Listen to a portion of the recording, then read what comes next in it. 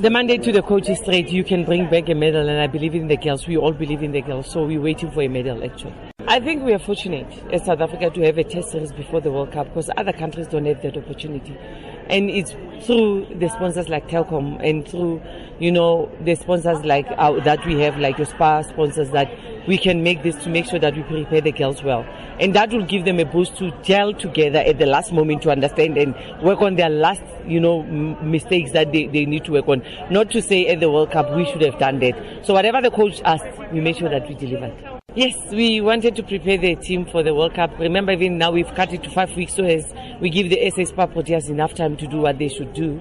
So we also thought that if we have to give them intense games, we have to bring in the boys. If we have to bring intense games, they have to play with somebody that can also is going to play at the World Cup.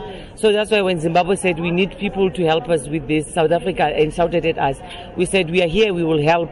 We are Africans anyway, let's help each other. The fixture is out. I hope if you can look at this fixture and get it, you'll see exactly how it's going to be structured because we're trying not to also intervene in the Netball Premier League with these extra teams. So we were careful in planning the fixture.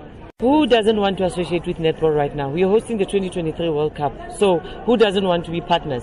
I don't think it will be a hassle for them to renew.